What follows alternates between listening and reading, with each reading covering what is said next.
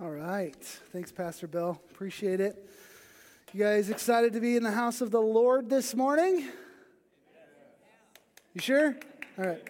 All right. We had to add chairs in our first service, so you guys need to get going. All right. Bring some visitors next week, or just steal from first service. Okay, it's totally legal. So just talk to first service people and tell them how much better second service is. Right. You guys for that, with that? All right. Yeah, all right. We need to have some service pride today. All right. We'll work on that later. It is good to be with you. My name is Pastor Jake. If you're new here, I'm the lead pastor here at Great Oaks. Sunday is the best day of the week because it's church day. We get to hang out with you. And so I'm glad you've joined us. If you have your Bible, you can head over to the book of Jude. That's where we're going to be camping out for a while. We're in the second week of our series called Small Fry. And this is a series where we're just going through some of the more overlooked books of the New Testament. And this idea of small fry is that we kind of look at size and we kind of think, well, if they're small, we kind of underestimate them. We kind of say they're not important or they're not powerful or meaningful or impactful or whatever. You're just kind of a small fry. And we do it with people, literally based on size, which is sometimes a mistake, maybe all the time. And we also do it with books of the Bible. We look at these small books and we think, well, it's not that important. Otherwise, it'd be longer, right? And so we do that. And a lot of us can find like Psalms and Genesis in the Old Testament, but we struggle to find Haggai and Amos, right?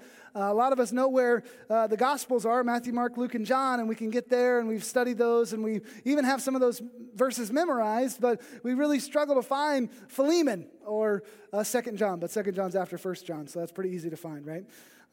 So we started this the first small fry last week, Jude, and we're going to spend 5 weeks in Jude altogether. And we just talked about the main idea of this letter from Jude last week, which is fight for faith. And if you missed last week, make sure you go online on our website, get the message there, go to iTunes, get the podcast so that you can understand this in context. But today, Jude writes about why we fight for faith. Why are we doing this? He talks through the reason that he's gotten so riled up and kind of stood up and pushed his chair back from the table like he's going to defend someone's honor. And why is he doing this? He gives us the reasons. And the reasons are not just for Christians in the first century. These reasons have to do with us today, right here as well. And we ended last week with verse 4. And there was this statement in there that's a little hard to understand, and I said we'd try to tackle it this week. And Jude is talking about these creepy creepers. You remember that? He's talking about these creepers that are creeping into the church or have already crept into the church, and they're unnoticed, and they're perverters of grace, and they've said that we don't have to follow Jesus anymore. And there's all these creepy creepers that are coming in, and he says that they long ago, in verse 4, were designated for this condemnation. They long ago were designated for this condemnation, and these people here now were designated for destruction long ago. So what does that mean? Well, let me kind of explain this way. Ecclesiastes famously says there's nothing new under the sun, right? And 1 Corinthians 10 says that no temptation has overcome you except that which is common to mankind. No temptation has overcome you except that which is common to mankind. In other words, you're not going to be able to find a new way to sin. The problems you have in your life are not unique or original. Originality is something that's founded in self-pride and self-exaltation. And there's nothing new under the sun. Every trial, every sticky situation, every problem that you face, every attack from outside of the church, every attack from within the church that threatens to tear us apart, it's all happened before. There is no temptation that has overcome you except that which is common to mankind. As mankind, we keep stepping in the same piles we've stepped in for centuries, for thousands of years, right? We keep doing the same things, making the same mistakes. We fall in the same pits. We fight the same fights. We do this over and over. Jude is saying in verse 4, and he's going to expound on this in the next few verses, that this stuff is not new and it doesn't surprise God. It's not a surprise to God. This is how history works. Not only do we do the same things over and over, not only does history repeat itself, but the people of the past seem to pop up in the present, do they not? I mean, you can even just think about it. All of us can, in our imagination, place ourselves in the past and find people that were just like us, made the same decisions we did, faced the same problems we faced, handled them the same way we handled them. And even in your own life, in your own lifetime so far, each of us can look at people and we can find in our history, our short history on earth, that we've dealt with the same people over and over, right? The same people, same problems, same sin coming against us, same issues with us. We can look back and we can go, yep, there they are again. And yep, there they are again. Same people, different faces, right? Same people, different names. They say the same things, act in the same way. Their sin is the same. They just have different names and faces, same people. Jude is saying here, this has happened before. This is not new. These people that you're dealing with are those people. And they've been designated for destruction from the beginning. He's pointing back to the past, and he's kind of tying things together to help us get ready to fight and figure out why we need to fight. And if you stop at verse 4, you don't really know who he's talking about or what he's talking about. But if you keep reading, he gets very specific, Jude does, which I love. Because our issue in church today is leaving things at vague and ambiguous, right? That we love that. If you can leave it vague and ambiguous, then I don't have to do anything, right? It's easier that way. But when we get specific and we get serious about something, we get down to the nitty-gritty, now I've got to make a decision. Am I going to follow this command or not? Am I going to follow this truth, believe this truth or not? But we love just vague, lofty things. We love little cliche-ish sayings, little pithy sayings that we can put on bumper stickers, right? We love bumper sticker theology. Like the bread of life never grows stale. What does that mean? Nothing, right?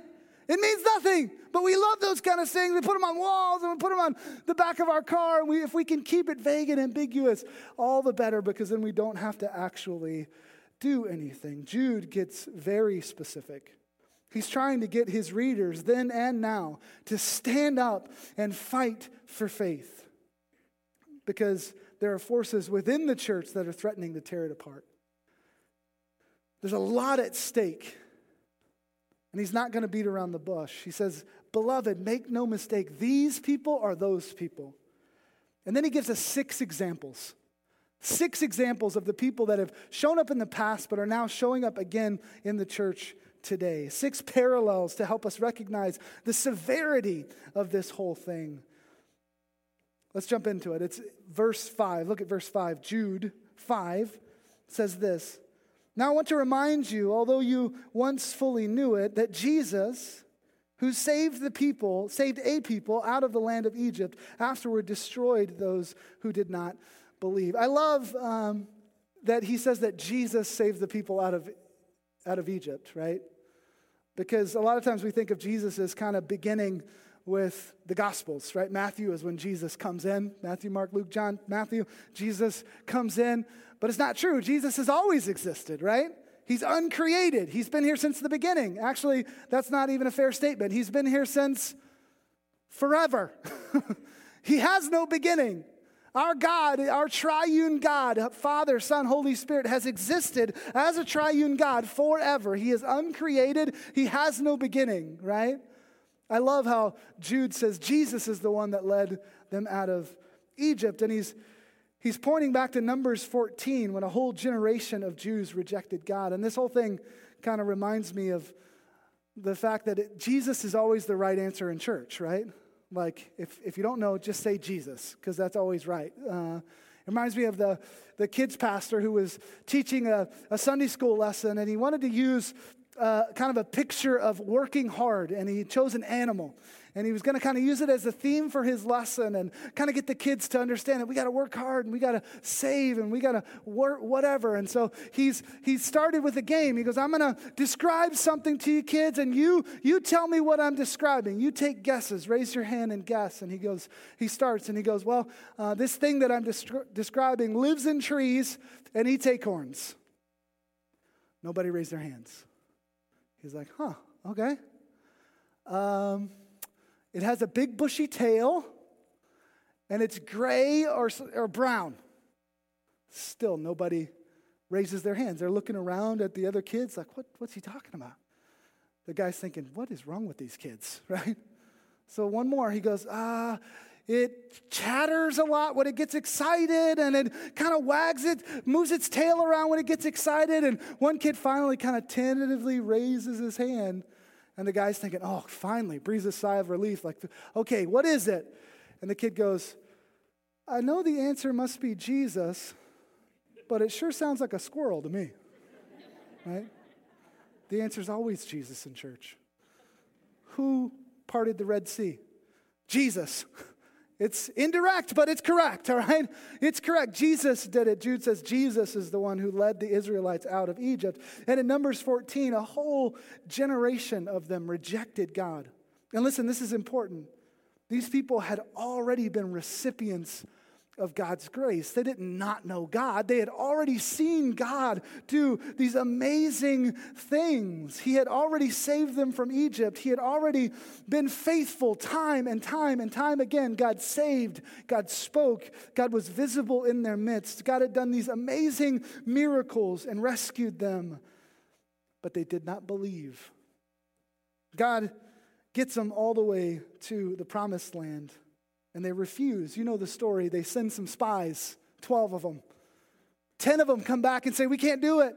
We're grasshoppers compared to these people. They will kill us. They will defeat us. There is no hope. We shouldn't go forward in the promised land. 2 of them say we should still go. Moses says, God wants us to go. He's going to take care of us. You can trust God. He's the same God who got us out of Egypt. He'll save us here. He parted the Red Sea. He'll fix this. He's the God who gave us manna and water from a rock, and he's going to take care of us. But the people say no. They refused to go ahead. And Jude's point here is that they were judged. They were destroyed. God speaks to them in Numbers 14 and says, your dead bodies will fall in this desert. Your children will suffer in the desert for 40 years because of what you're doing right now until the last of your dead bodies lies on the desert floor, God says. And that's exactly what happens.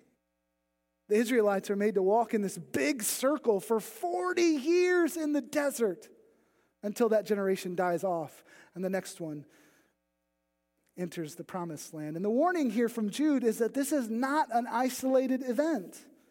This is not a one-time incident. He's saying that is this. The past is repeating itself. There are those in the church refusing the direction and the word of God out of fear. They do not believe. This is why you must fight for faith. Stand up and fight. There are people within the church today who disobey God and lead others to out of fear and lack of faith. They may have experienced God's provision before, but somewhere along the way, they've lost their faith. Doubt has crept in. They're one of the 10 spies that comes back, and they're saying, we've got no shot. Doesn't matter what God said. Doesn't matter what God has done. Doesn't matter how strong he is. He's not strong enough to defeat these people. We don't trust him. We don't believe. It's better to stay here in the desert. Stand up and fight for faith. Beloved, do not follow fear and unbelief to your death in a hot desert. Don't do it. Don't do it.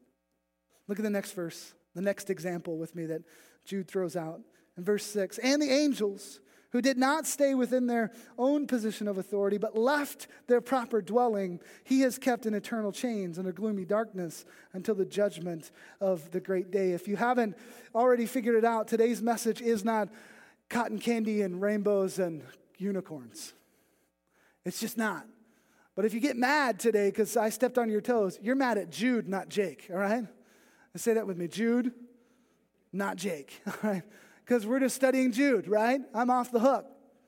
This is a difficult message today, but it's still truth. So Jude is reaching back into the past, and he's saying that this is all happening today, right now. And he grabs this example of the Israelites, and he talks about fear and lack of faith. And then he kind of wads that up, and he tosses it out, and he reaches back into history, and he grabs another example. This time it's the angels who rebelled against God's authority in heaven.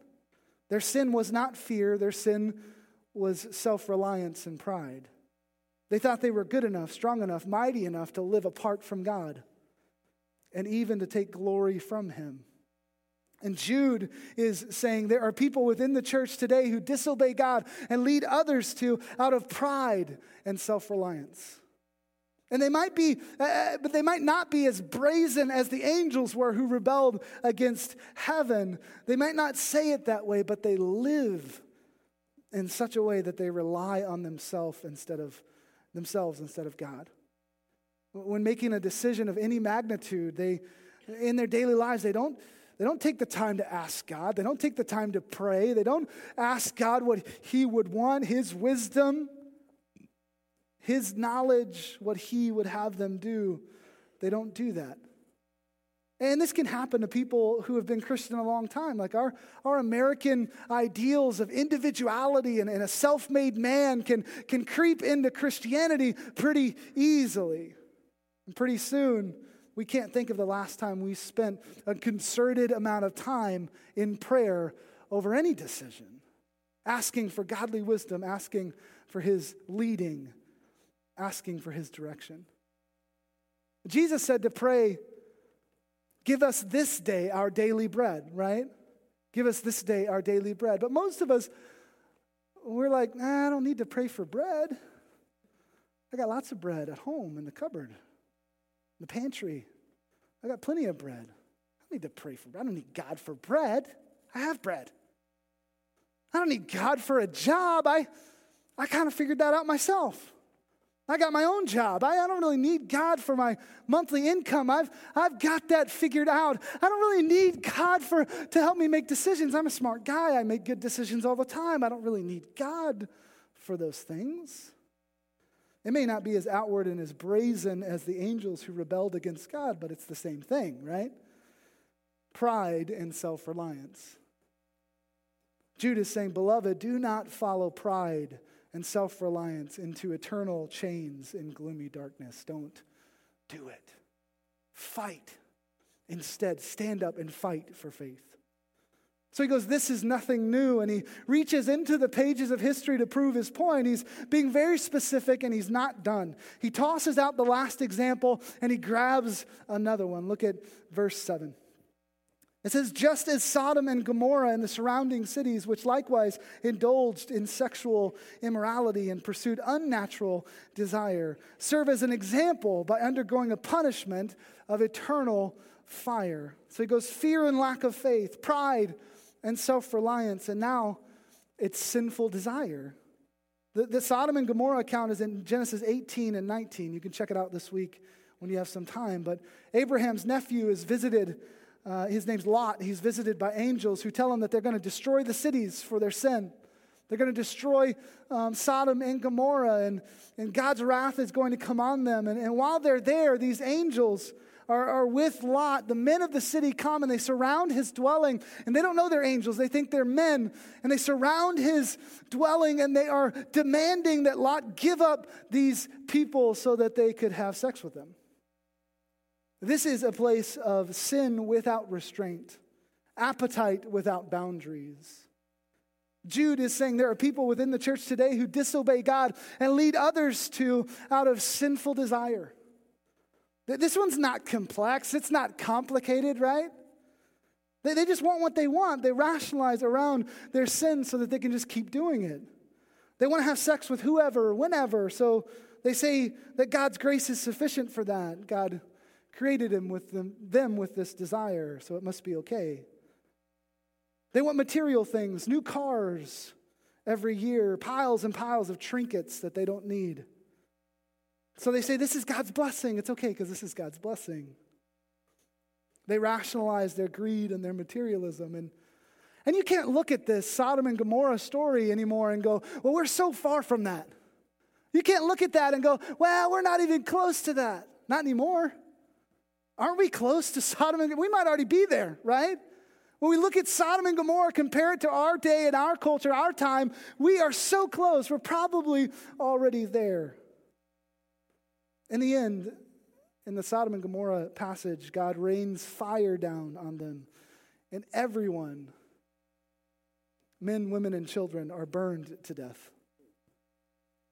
Jude's warning us, beloved, do not follow sinful desire into eternal fire. Fight for faith. Stand up and fight.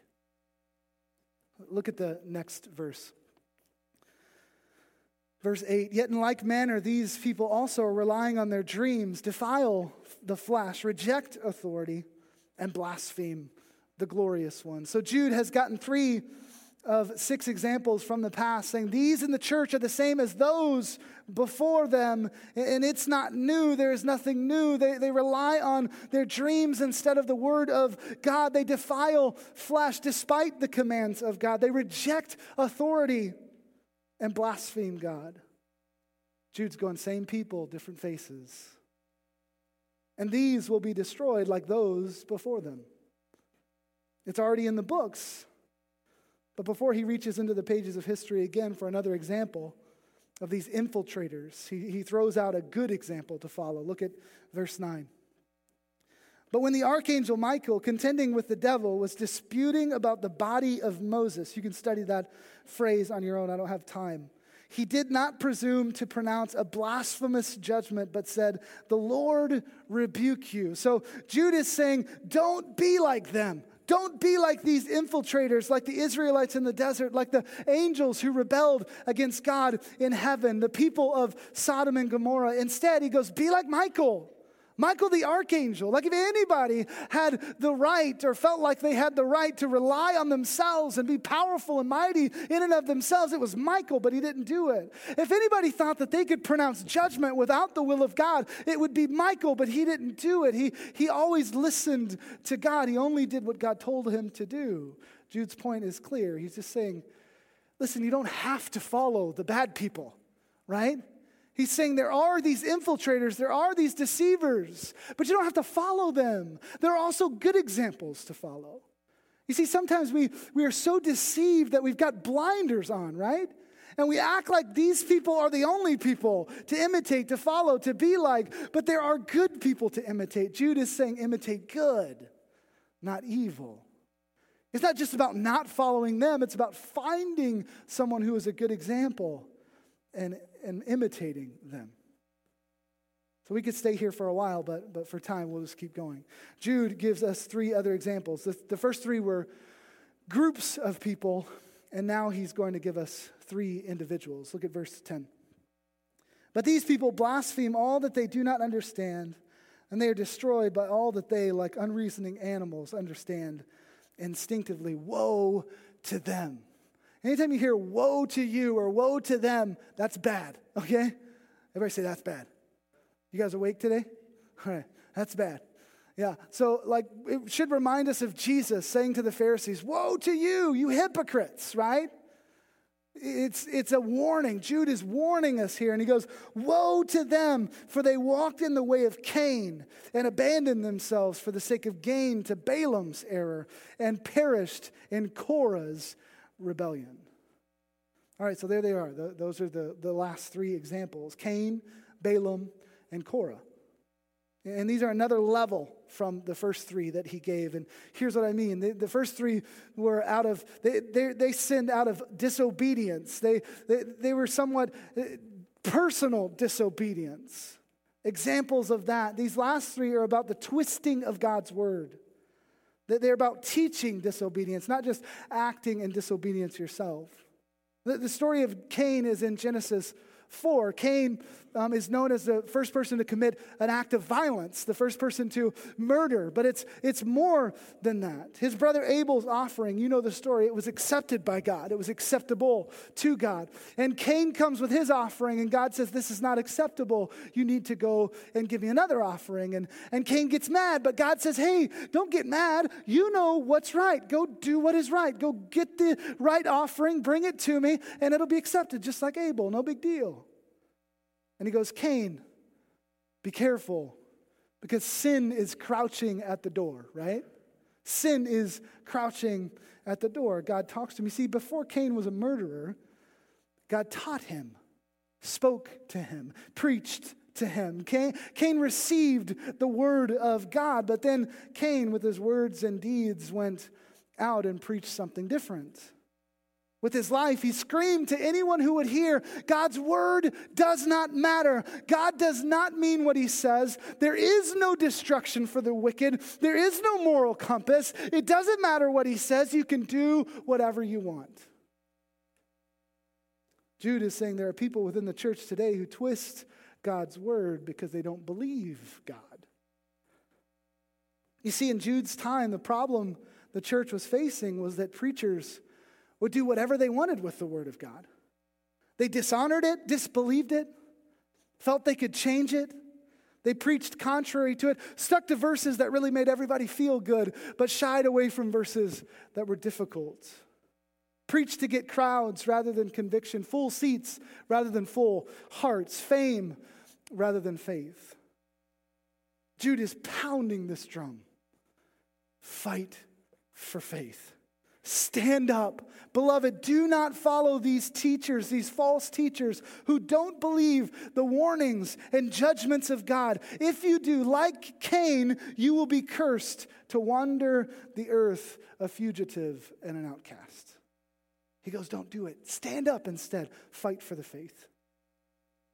We find the next one. That's Cain. We find the next one in Numbers 31, Balaam. Balaam was good at first. His donkey talked him into it, right? You guys awake this morning? Come on, donkey. All right. And I always say, if God can use a donkey, he can probably use you. Right? I mean, just take that however you want. Also, don't be too impressed with the vessel that God chooses to use, right? Because if he can speak through a donkey. So I'm just a donkey. In fact, somebody called me a donkey once. They used a different word for it. It was like a synonym for donkey. They were like, you're such a synonym for donkey. It was weird, but intense, okay? It was intense. But I just remember Balaam. All right, that doesn't have anything to do with what we're talking about. Balaam, he was a teacher, a prophet, a preacher, and a foreign king comes to him and wants him to curse the people of God. And at first, Balaam says, no, I'm not going to curse the people of God. You can't pay me enough to do that. But the king keeps coming to him, offering more money and more money and more money. And finally, Balaam gives in and he curses the people of God to make a buck or two. And so Jude is saying that there are people within the church who twist God's word for selfish gain. And here's what you need to understand. We're in the same place today. We're in the same place today. Preachers teaching to tickle the ears of men and women and line their pockets with no fear of God. Ripping scriptures out of context and making them mean whatever we want them to mean. We are no different. Same people, just different faces. Do not follow them. Fight. Stand up. Balaam was killed by the Lord's army for his actions. Beloved, do not follow him to your death. Don't do it. So Cain and Balaam. Then Jude reaches back into the pages of history one last time and pulls out one more example for us. And he pulls out Korah's rebellion.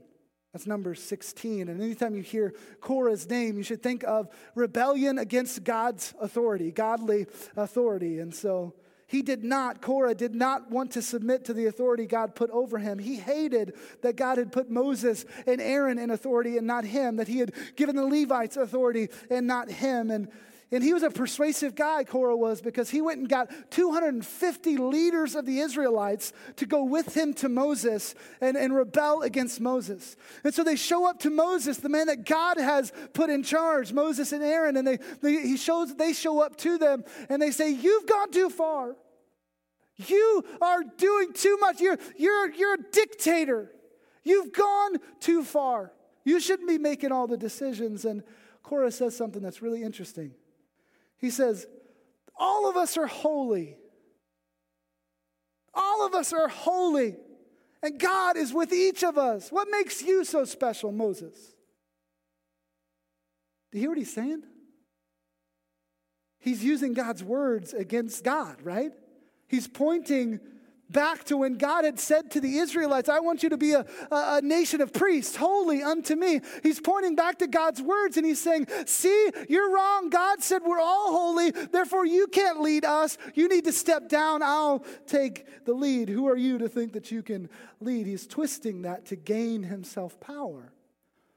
He refuses to submit to authority.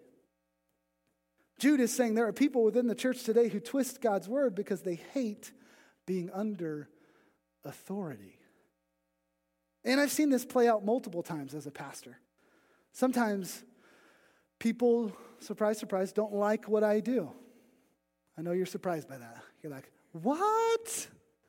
No way. Yeah, sometimes people don't like what I do. And they come and tell me and they say, I can't submit to you. I can't submit to your leadership. I can't submit to your authority anymore. And I say something like, "Well, this is where I feel like God is leading us, and I would love for you to come. Let me try to convince you. Come with us. Come this way. God's doing great things. God's leading us this way." But in the end, I say something like, "Listen, if you can't, I'm still going to go.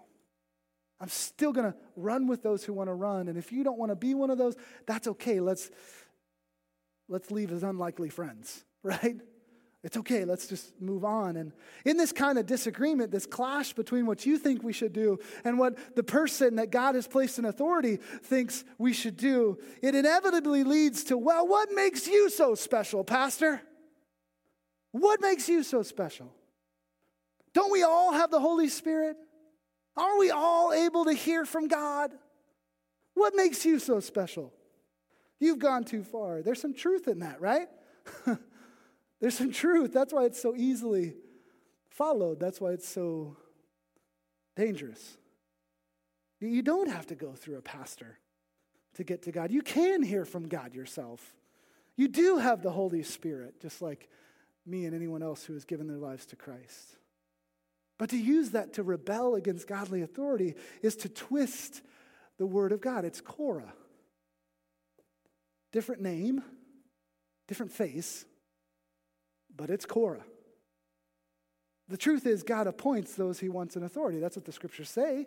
You can choose to believe it or not, but that's what they say. He appoints those that he wants in authority. That's what it says. He places them in authority. It doesn't mean that the people that he places in authority somehow miraculously and immediately become perfect, though, right? In fact, God places imperfect people in authority to serve and to lead an imperfect you. Think about that a second. God places imperfect people in authority to lead an imperfect you. That's the way it works. It doesn't mean they're perfect. So when you rebel against that authority, you are not rebelling against the person. You're rebelling against the God behind them. And that's why it's so serious, right? You rebel against a human, not a big deal. You rebel against God, kind of a big deal, right? That's why it's so serious. And the opposite is true too. When you trust in that authority, you're not trusting in the person, you're trusting in the God who put that person in authority over you. Are you tracking with me? You're trusting the God behind them. And let's be clear, I'm not talking about asking questions or giving input or even challenging godly authority at times in a loving way. I'm talking about refusing to follow God's authority on matters of opinion and methodology. I'm talking about telling other people about it. I'm talking about gathering 250 of your friends and trying to take over the place. That's different, right? That's different. And you say, "But what if I disagree? Pastor, but what if You're wrong. And I've never been wrong. What about that? What if God puts somebody in authority over me who's wrong? What about that, Pastor? What if I disagree? Well, submission to authority only comes into play when you disagree. If you agree, that's great, but it's not submission. Don't go disagree just so that you can get into the realm of submission. That's not what I'm saying. Agreement is awesome, but disagreement is where you have to choose to submit or not. Submission is when you disagree, and yet you go forward anyway because you trust the God that has set this whole thing up. Jude is saying, don't do this. Don't let pride lead you to rebellion. It didn't go well for Korah. He was literally swallowed up by the ground. He and all of his 250 rebel buddies. On the spot. It freaked everybody out. Go read it. It freaked everybody out. They were like, well, is that going to happen to me? Maybe. Freaked them out. It was not pretty. You do not want to go this route. Beloved, do not follow the rebels into the depths of the earth. Don't do it. Instead, stand up and fight for faith. Jude's given us 6 examples. He's been very clear, very direct, very harsh. And now he's going to tell you what he really thinks. Verse 12. Jude says, these are hidden reefs. Reefs is just a word in this context that means stain or blemish. These are hidden reefs at your love feast as they feast with you without fear. Shepherds feeding themselves. Waterless clouds swept along by the winds. Fruitless trees in late autumn, twice dead, uprooted. Wild waves of the sea, casting up the foam of their own shame. Wandering stars, for whom the gloom of utter darkness has been reserved forever. It's like, wow, easy, Jude, right? Easy. They're stains at your feast. They're shepherds feeding themselves while your flocks starve. They're waterless clouds, fruitless trees, twice dead. They're worthless. They're despicable, shameful, good for nothing, and they're right next to you. And then Jude goes, not only are they disobedient to God, twisting God's word and worthless, but they're also going to be destroyed. Utter darkness has been reserved for them for eternity. They will be dealt with, Jude says. It's how he started this whole thing in verse 4. These perverters of grace who long ago were designated for this condemnation. And he goes on in verse 14. He says, it was also about these that Enoch, the 7th from Adam, prophesied, saying, behold, the Lord comes with 10,000s of his holy ones to execute judgment on all and to convict all the ungodly of all their deeds of ungodliness that they have committed in such an ungodly way, and of all the harsh things that ungodly sinners have spoken against him. Ungodly. Jude likes that word.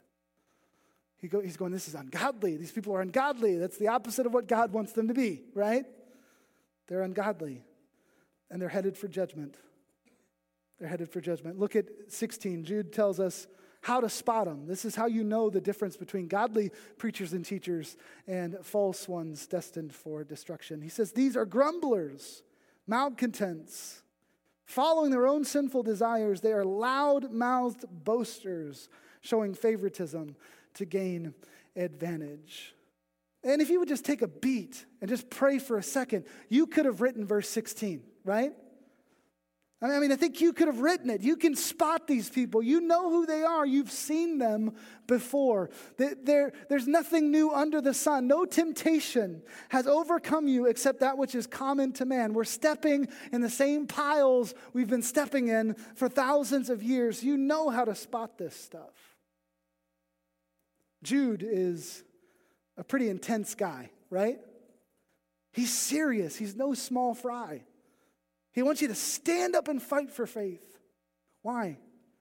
Because there are forces of the enemy within the church that threaten to tear her apart and lead you astray. It was true then, and it's very true now. But let me end this way. This whole time we've been talking about those people, right?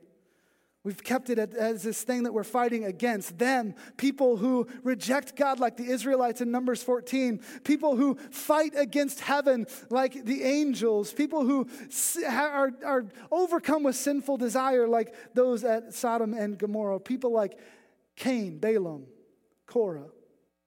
But remember, this is a letter written to those inside the church. And Jude said in verse 4 that these people are already here. And later he said that they're at our tables, eating with us, feasting with us. They're even shepherds. They're already here. They crept in. They play the game well. So, what if they are you? What if they are you? I mean, maybe you're one of these people. Same people, just different faces, different names. Maybe you're one of them. Jude is writing this to help us recognize these false teachers and enemies of the faith so that we would fight. But there's a chance, maybe a good chance, that the enemy you need to stand up and defend the faith against is yourself. There's a good chance that as we went through all of Jude's examples, you felt the conviction of the Holy Spirit. You knew which one was yours. You knew which one was you. You're Korah, who hates authority and rebels against God's design. You want power, control, status. You're Cain, refusing the good teaching of God, going your own way, living your life as if there is no judgment, there is no judge, there is no moral authority. You're Balaam. You knew the truth at one time. You fought for the faith at one time, but you've since sold out for your own convenience, for money, for stuff, for whatever. Listen, if that's the case, then Jude's warning today should be your saving grace, right? His warning should be your saving grace. He's saying that destruction will come. Like the angels, you are waging war against heaven itself. Make no mistake, this is serious. The path of divisiveness you're on, you're working against God. Even if you've convinced yourself that you're on some kind of a holy crusade, you're working against God, and destruction, Jude says, is your end. It's already in the books. It's already happened. God has dealt with you before. Same person, different face. Repent. Please repent. Confess. Confess this before God. Confess it to someone who loves you. Admit this and turn. It's not too late to turn. It's not too late to get off the path of destruction that you're on and to turn towards God. The Bible says that there is a way that seems right to man, but in the end it ends in destruction. And that's a terrifying verse. Because it means when I'm on the path to destruction, I think it's right. You tracking with me? When I'm on the path to destruction, I think it's right. So I can't be convinced. I'm not going to be able to figure this out on my own because this path looks like it's the right way, but the whole time I'm headed to destruction. The only way that you, when you're convinced of your path being the right way, and yet you're on the path to destruction, the only way that you can be saved from that path is that the Holy Spirit intervenes into your life and transforms your heart and mind. That's the only way. The other way that it can happen, there are two ways, not the only way, two ways. The other way is that somebody else is on the side of the path and you're headed towards destruction and they've seen the destruction and they're going, turn, get off the path. I've seen the end. It's not good. Get off the path. That person on the side of the path to destruction, watching you head towards hell, judgment, and death. That person is Jude. And he's saying, don't do it. Beloved, don't do it. Don't follow this path to destruction. Turn. It's not too late to turn, to make a change, to let go of your pride and all that and stop working against God. To stand up and fight for the faith within yourself first and then become a defender of that same faith against others. Listen, no one is exempt from this. Not you, and certainly not me. Let's pray. Lord, we love you and we thank you, God, for your word that is breathed out by you for us right here. It's timely. It's not some old document that has nothing to do with us. It oftentimes reads us rather than us reading it. We pray today that your truth would sink deep into our hearts, even difficult truth would sink deep into our hearts and create faith. We pray today that we would be able to, by the power of your Holy Spirit, by the power of the resurrection power of Christ at work in us, to somehow heed the warning of Jude. That we would stand up, that we would look around and go, this is worth it. It's worth it. I'm going to stand up and I'm going to fight. I'm going to fight against the cultural norms. I'm going to fight against the lies of the world. I'm going to fight against those who twist the truth right here. I'm going to fight against disobedience. I'm going to fight because it's worth it. I'm not going to allow my experiences, my feelings, my emotions to determine my truth. My truth comes from one place, and that's you alone, God. Let that be the case today. Let that be real to us today, God. As we keep our heads bowed and our eyes closed, maybe you're in here and you've been fighting against heaven. As we've talked through, you're going, man, I'm headed towards destruction. That's me. I haven't turned. I'm on the path that seemed right until today, and now I'm looking and going, man, I'm on the path to destruction. I need help. I need God. I need to be transformed. Maybe you're in here and you need to give your life over to Christ completely. Submit to him completely. If that's you, you don't need a priest. You don't need me to pray a certain prayer in a certain way. You don't need holy water. You just need to, right where you are, just tell God right where you are. Tell him that you need him. Tell him that you've been warring against heaven. Tell him that you've been on the path to destruction. Tell him that you need him. Beg the Holy Spirit to enlighten your soul to the truth of the gospel today, to give you what you need to understand and obey. And then get up from your chair at the end of this service and start following God. Submit to him. Start fighting for faith within yourself and outside of yourself. If that's you today and you want to give your life to Christ, I really never want to do a service, never want to end church without giving people a chance to decide, to make a decision, to get on the right side of this. If that's you and you want to give your life to Jesus, this is your moment for that. This is your moment. It's only the beginning, but it's your moment. With our eyes closed and our heads bowed, if that's you, I would love to pray for you. Could you just raise your hand for me if that's you? You say, I want to give my life to Jesus today. Yeah, I see that hand. Anyone else? I want to give my life to Jesus. I want to make sure that I've submitted to his authority in my life. Yeah, I see that hand. Let's pray. In Jesus' name, we pray over those who were brave enough to raise their hand and say, I need Jesus today. I put away pride. I put away all that. I just need Jesus. I pray, Lord, that you would solidify that decision, that it would be real, that it would be a Monday through Saturday decision as much as it is a Sunday morning decision, that it would transform their lives, their lives individually and their families, their friends, and just in concentric circles, that it would go out and it would impact our community, Lord. That's our prayer. Let it be real. Let them reach out to get help, to get prayer today and every day. In Jesus' name. With our eyes closed and our heads bowed a little longer, you're a Christian, you've been a Christian for a long time, but somewhere along the way you stopped fighting for faith. Somewhere along the way you let false teaching get in and you started to believe some lies and you're going, man, I don't know how I got here, but this isn't who I am. This isn't what I believe. This isn't what I was taught. This isn't, and today you just want to get that right before God. I just want to give you an opportunity to do that. Just right where you sit, just say that to God. I need to repent. I need to turn. I need to change. I want to fight for faith, God. I want to fight for faith. If that's you, do not leave here without making that decision, without confessing that to God, without asking for his help. Repent, confess, pray. We love you, Lord.